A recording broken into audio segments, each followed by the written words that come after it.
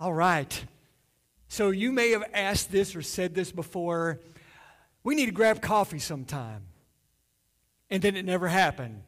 How many of y'all done that before? Like, hey, we need to grab lunch sometime. You know what would be great if we go get dinner together? We need to do that sometime. And then it just, for whatever reason, it never happens. And it's not because you don't like that person probably. It's probably not that. It's just that was a great idea. And if you're like me, my problem is my brain goes to a completely different place about every second. So once I've said, hey, let's grab coffee sometime, I may not remember I even said that until I see that. Oh, we were supposed to get coffee, weren't we? I totally forgot about that. That's how my brain works. And so what I've learned is what I got to do. If I want to do something like that and I really want to get it done, I'll say, hey, we need to grab coffee sometime. Hold on just a second. Let me see what day I'm free. I bring out the old calendar on the old phone, because this thing rules my life. This is my brain in a pocket. This is my memory. And I go and I find a date and I look at a time and I'm like, hey, are you free this Thursday at 8 a.m.? Oh, me too. Let's do this. I'll write it down in my calendar right now. That's the only way I can be sure that if I ever say, we need to grab coffee sometime, that I actually do grab coffee with someone. Or if you hate coffee, grab lunch or dinner, whatever it might be. So here's the thing. We have lots of good intentions, don't we?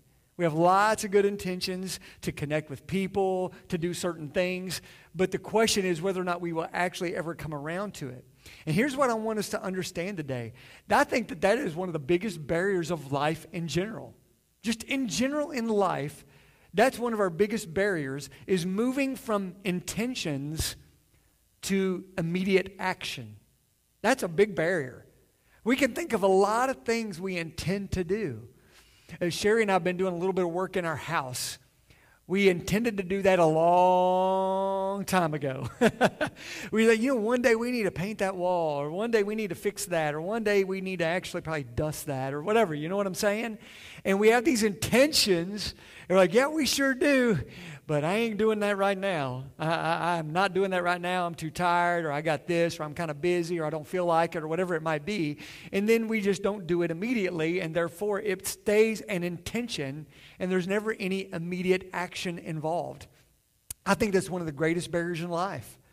People intending to, we should go do this together, and they never do. Or we need to do this as a family, and we never do. I need to actually do this at church. I want to ask someone about doing this at church because that might be a way that I could possibly serve, kind of fits my passion. I need to figure that out. But then we never do. I think one of the greatest barriers in life is moving from intention to immediate action. And the reason I say immediate action is because we don't have any trouble coming up with actions. We just don't do them immediately. We can think of intentions, this is what we ought to do, and we can think of, and this is how we could do it. This is what we ought to do. We need to do that, and then here's an action step, and then here's an action step. And we know the actions, we just don't do them immediately. And if we don't do them immediately, we tend to not do them what? At all. Right? That's how it is. This isn't even that spiritual, is it? This is just life in general. This is what we do. I can't tell you how many times I've walked by a window and said, I need to clean that window. But I want to clean that window. because I don't want to stop what I'm doing right now and get Windex and paper towels and clean that window now. And every now and then I notice that window again. I'm one of those guys that I notice cobwebs when I walk through them. Like I don't notice them in general. Like when they hit my face, I probably ought to clean that doorway, or something, that's me. So it takes a while. I don't notice the window needs to be cleaned until the next time I notice it needs to be cleaned.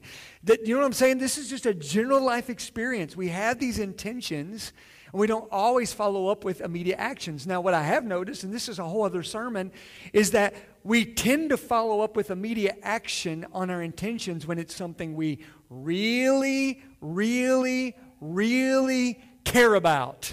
Am I right? I have never said, you know what, I should eat food. One day when I get around to it, and I'm like, let's see, I'm going to text my wife and say, Skyline at 5, please? Question mark, pretty please? Heart, And yes, we'll do Skyline. We made a plan, and we put it in action, right? That when we're passionate, we care about. One day I might watch a Kentucky basketball game on TV. Maybe. I'll think about it. No, man. I look at the schedule. I set the DVR. I set it for an hour past the time it's supposed to stop because I've been burned by that many times. And that's if I'm planning to watch it live because I never know what's going to happen. Something could happen and I have to miss it. So I've got to have it recorded so I take immediate action on the things I really, really, really care about. That's kind of a whole other sermon because I hope that that stays in your mind a little bit because we tend to immediately act upon the things we have intentions for when it's something we care about. And actually, that should convict us a little bit because there have been some things we've been intending doing that are probably really important that we just haven't acted upon yet. And maybe the root problem is a passion problem. It's a true caring problem. Our biggest barrier in life is moving from intention to immediate action. And here's what I hope will motivate you. Unfulfilled intentions equals missed blessings. Unfulfilled intentions equals missed blessings. There have been times when I've really understood this, when I finally put into action something I felt like I should do, and when I finally did it, I've literally said these words, if I had only known, I would have done this a long time ago. Have you ever had that thought come to your mind? Like this person I've been meaning to connect with, and we finally get together and have coffee or have lunch or whatever, and it was such a life-giving conversation. It was such a blessing to get to be with that person. Like, why did I put that off? Man, if I'd have known that would have been so awesome, I would have entered into that conversation a long time ago. We should have done this a long time ago. I should have done that a long time ago. When we don't fulfill those intentions, we're literally missing out on blessings that God has for us. We miss out on perhaps a relationship. We miss out on a conversation. We miss out on hearing encouragement from someone else. We miss out on actually being the one that gives encouragement to someone else. The reason I'm harping on this is because of this. Jesus invited you to his table. Today we observe the Lord's Supper. And he didn't just invite you to a religious ceremony here on August 26, 2018. That's not what I'm saying at all. He's invited you to him. Do you know that? Here's what Jesus said in John 6:35. Jesus said to them, I am the bread of life. Whoever comes to me shall not hunger, and whoever believes in me shall never thirst. Jesus said these words not long after he did one of the coolest miracles in the Bible. He literally fed 5,000 men and their families using just a boy's lunch. It's a huge miracle. People were like, he was super popular after this miracle, right? But not long after he did that miracle, he said these words. He said, if you really want to experience life, you need to eat me and drink me. And when people heard that, they said, that's weird, and I'm out. It literally said that people decided to stop following Jesus after he said those words. That was a great potluck meal that they had, a great buffet, an all-you-can-eat buffet. That wasn't enough to push them past that weird thing that Jesus said. But as I said before, we have the gift of hindsight. We know who Jesus is. We see him described in his word, and we know what he did for us. And what he says is so true. He literally is the source of life. And I'm not talking like, God creates us and by a miracle he sustains my heartbeat and my lungs. I'm not just saying that. I'm saying like you have life abundant because of him. The only chance you have at having real life that is actually enjoyable, life that has any form of love and joy and peace, the only way that is possible is through Jesus Christ. He is the source of real life, and he's the sustainer of that real life. And some of you in this room, I know some of you better than others. I know your stories, and you're like, I just want to get up and say, yeah, that's so true, because I remember all too well what my life was like before I met Jesus. And before Jesus, there was not real life. I remember even when I came to meet Jesus at the age of 15, and just for the first 15 years, you're thinking, man, you couldn't have experienced too much hardship, and that's probably true. But I remember very, very well how aimless and how purposeless I was before I met Jesus. I had zero purpose. He changed me. Man, He is the source of life. He is the giver of life. But here's what I know about Jesus. He will not force Himself on you. He will not force feed you. The invitation is open. He wants you to come to Him. He said, come to me, all you labor, and I will give you rest. Come. He says in Revelation 3:20, behold, I stand at the door and knock. If anyone hears my voice and opens the door, I will come into him and eat with him and he with me. Your hardest and best decision is to come to the table with Jesus and others. That's a statement I want you to walk away with here today. The hardest and the best decision you will ever make is to come to the table with Jesus and others. Now, of course, I'm talking about this figurative table where you make a connection, where Jesus says, come, let me in your life. Come eat the bread of life. He's inviting you to do that. That is one of the hardest decisions to make because guess what? You can't see Him. So it really takes faith to come to Jesus. It really does. It's a step of faith. It defies logic to put your trust in someone you've never seen and believe that He is real and to believe that He has made you and to believe that He has paved the way for you to spend eternity with Him. I get that. That's why this room isn't packed full in this hours because this is hard. There are people who are like, I just don't know if I can believe that. I just don't know if I can believe that. Or I don't believe that. Or actually, I'm against believing that. That's what you'll find all across the board. It takes faith. It takes a leap of faith to make that decision to come to Jesus. But boy, once you do, oh my goodness, it is the best decision you will ever make. Once you've tasted of a relationship with Jesus Christ, it changes you. It sustains you. It doesn't matter what else happens around you in the circumstances of your life, you have sustenance to get you through it because of your relationship with Jesus Christ. You know what I'm talking about? Some of you know what I'm talking about, right? Like you taste of Jesus and you've come to the table with Jesus and it's made a difference in your life. Now, let me tell you this. Some of you may say, I've done that. I've come to the table with Jesus. I remember doing that once upon a time. Let me ask you this. Have you ever had one meal that was so good that you never ate again? You ever think about that? You just eat that one meal, and that was awesome. That was great. I get a little worried because so many people's faith story ended with the day they met Jesus, and then much happened since then. Jesus says, come to the table, come eat the bread of life daily. Moment by moment, every day. Continually. Keep coming back and coming back. That's how relationships are formed, right? I didn't just meet Sherry one time and that was it. And even though we're married, we just don't hang out anymore. No. I want more time with her. I want more time with her. We need more time with Jesus. We need to eat daily of the bread of life that is Jesus Christ. That's what changes you. Come to the table and come back to the table and come back to the table over and over and over and over again. This past Wednesday night, we had 7 students cross over from death to life, committing their life to Jesus Christ.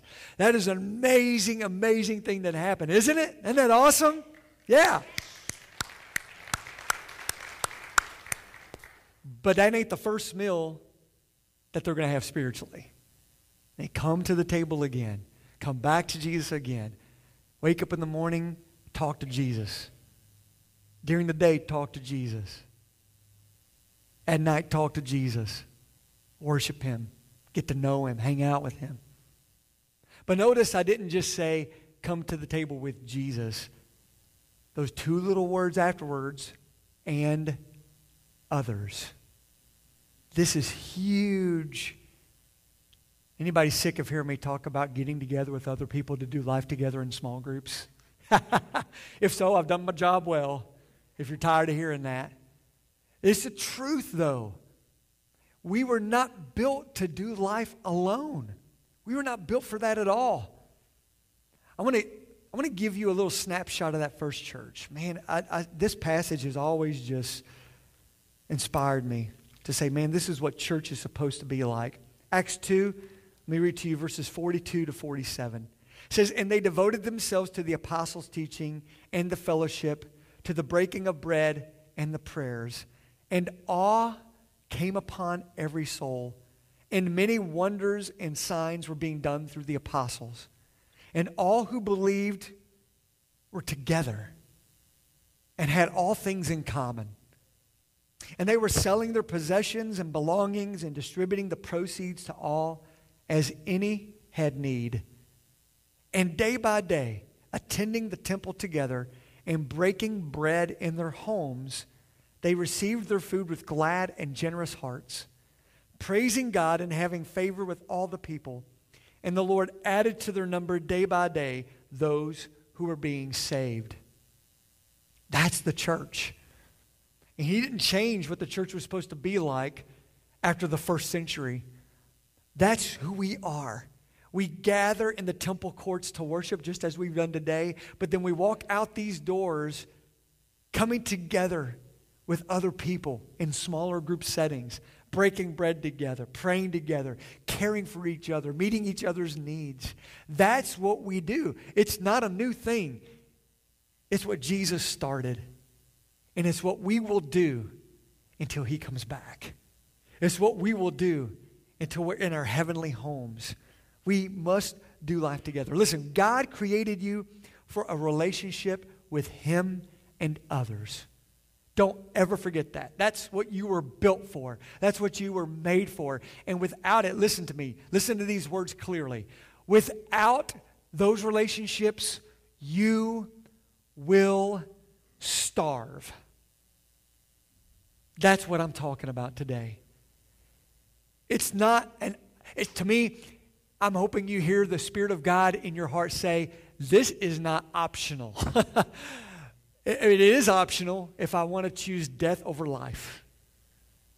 But if I want life, there's no other option. I must be in relationship with Jesus Christ continually, and I must be in life-giving, accountable relationships with others. That's how I become the disciple that God wants me to be. That's how I become the creation that God wants me to be. That's how I know and discover and experience and fulfill the purpose for which God made me. I cannot know it and I cannot experience it unless I come to the table with Jesus and with others. That's the next step I want you to consider taking this morning. We give you a next step every time we come together. A couple I want you to think of is this, simply this. Come to the table with Jesus. And for some of you, that might be for the first time. Have you committed your life to Jesus yet? Have you taken that leap of faith we talked about? If not, come to the table today. How do you do that? Romans 10:13 says, for everyone who calls on the name of the Lord will be saved. The Bible says, whosoever believeth in him will not perish, but will have everlasting life. The Bible says that if you confess your sins, he is faithful and just and will forgive you of your sins and cleanse you from all unrighteousness. Man, all you have to do is take a step of faith and ask, and Jesus will come into your life forever. Have you come to the table? He's standing at the door and knocking and wishes to come and eat with you, but he will not force himself in. You got to let him in. Have you let him in? And if you have let him in, this isn't a one-time deal. Maybe what you needed to hear was, oh, I've not been eating of the bread of life very much lately. I need to keep going back to the table with Jesus over and over, multiple times a day, every day. That's what you've been missing. A relationship, a real walk with Jesus every day of your life. And then finally, I can't close this in prayer and without saying this is the next step. Come to the table with others. You know what I think is beautiful? is that everybody gets the same invitation. We all got the same invitation from Jesus. Isn't that cool to think about? There's like a reservation with your name on it at his table. And it's like, there's no like seats of honor. There's no like, special like, oh, this is where I want you to sit. This is where I want you to sit. Man, the ground is level at the foot of the cross. He died for each and every one of us the same death. All of us are equally unworthy of the grace and mercy that was made possible through that death on the cross. And all of us get to attain life the same way by simply coming to the table with Jesus. It's the same path for each of us. Doesn't matter who you are, what you've done, what's in your past, how clean or dirty it might be. We all got the same invitation. So what's cool to me is what it really looks like to be disciples of Jesus Christ, what it really looks like to be the church, is we all gather at the table together and we look at each other and say, we don't deserve to be here. How dare us even be here? But what Jesus has done for us is so awesome. It's a humbling thing to come together as equal table reservations in the presence of Jesus forever. Man, it's a glorious place. But the choice is yours. The reservation's been made, but it's up to you to show up. Come to the table today. Let's pray. Lord, I thank you for reminding us of what you have done for us and how it can change us if we just let you in and let others in. And Lord, maybe someone in this room today has never placed their trust in you. They've never committed their life to you. Maybe today is their day of salvation. May they call upon your name right now and say, Jesus, save me. Come into my life right now. I need you. I need the bread of life. And Lord, if someone's praying that prayer right now where they're sitting, help them to know that their life has just been transformed forever.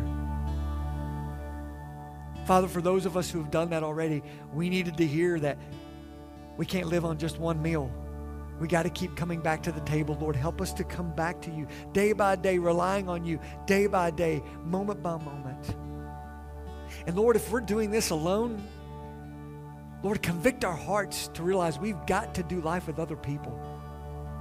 Maybe someone's next step in this room is to say, well, I'm going to be here at 5. Lord, by the power of your Holy Spirit, move us to take whatever next step you've called us to take right now. I ask in the name of your Son, Jesus. Amen.